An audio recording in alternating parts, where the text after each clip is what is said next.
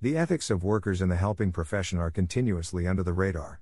Help seekers, colleagues, and other professions in vastly different fields continue to question therapists and other helping professionals' ethics, values, and intentions, understanding this suspicion aimed directly at therapists. As a help seeker and a social worker bound by a written code of ethics, the stakes are even higher for ethical rigor when practicing. This writer's experience practicing psychotherapy grows simultaneously with his professional and ethical wellspring for producing good outcomes at work. Indeed, we therapists have learned a compelling set of skills when it comes to our ability to intervene with our clients' affective state and, even more potentially dangerous, their cognition. This same set of skills that have the power to soothe, de-escalate, and dig underneath psychological trauma and years of unhealthy thinking have a dark side, too, and vastly dangerous potential to hurt and do collateral damage with little time, energy, or assets expended on behalf of therapists. As a person carrying a schizophrenia diagnosis who can be very paranoid, I have personally questioned workers assigned to treatment. Paranoid from working at cross purposes with a therapist in the past regarding care coordination with a clinic. Even go as far as saying I have been at odds with therapists to provide personal clinical mental health treatment and therapy. I wonder, why is this the case? There have been times when this writer has personally experienced mistreatment and felt the fallout of bad judgment calls by therapists and wondered, why is this happening?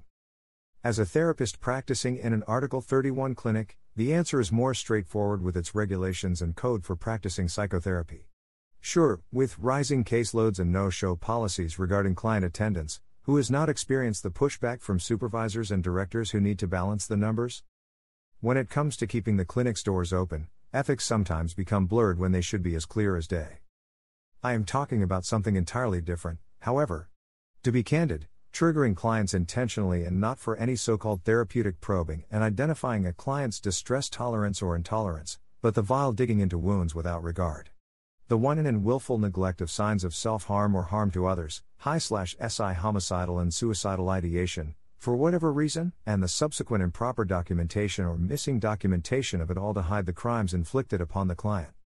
Sure, horrible and tragic mistreatment happens in hospitals, clinics, nursing homes, adult homes, and any treatment setting run and operated people with unsound ethics and questionable values. Therapists, especially social workers, must write essays and documents in writing their stance on the NASW Code of Ethics. This ethical code written by social workers outlines social workers' general and specific stance on a litany of essential value points and provides guidance, with little ambiguous language, where the line is when harboring biases, judgments, and client contact when practicing social work. Indeed, we social workers but get to know our values, biases, and vast intersections of power, privilege, and judgments that impact client care. All of these personal and professional reflective opportunities are important, but are these academic measures enough? As our clients' chronicity increases and the intensity of their symptoms spike without fail, who has not felt the transference and countertransference issues in their practice? I will never forget speaking with a clinical supervisor years back when she first started. I said to her, "Transfer this client, it is not going to work, and someone will get hurt." I pleaded to the supervisor. The supervisor was new to her position, eager to troubleshoot clinical problems and make it work. I was not the person who was going to help this client. To be even more precise, knowing this person needed help, but I could not help. Firmly believing that there are people we cannot help as individuals, and when charged with their care, providers must ethically make immediate provisions for their discharge and transfer to someone that can help. In this case, it was not an issue of choosing the right treatment fit, per se, but instead, moving this client through the system into space where the right clinician could intervene. One day on the way to work, I got a text message from this client's mother. The client, the same one I requested be transferred, attempted suicide the night before. I will never forget reading that message, and pulling over to the road, pained, hurt, angry, and all the emotions that come with the request not taken seriously. When the time finally came, and the client finally attempted suicide.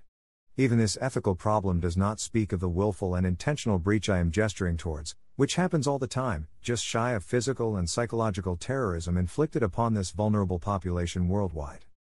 To be sincere, there have been times when this writer's professional shortcomings were made visible and evident by the clients I have worked with without success. There have been times when the impulse to lash out at the client has crossed this mind in session. Call it lack of faith in recovery, term it transference or countertransference, or unprofessionalism and questionable values. Ever feel this impulse? I have a first hand in the field, in the clinic, and even in the documentation.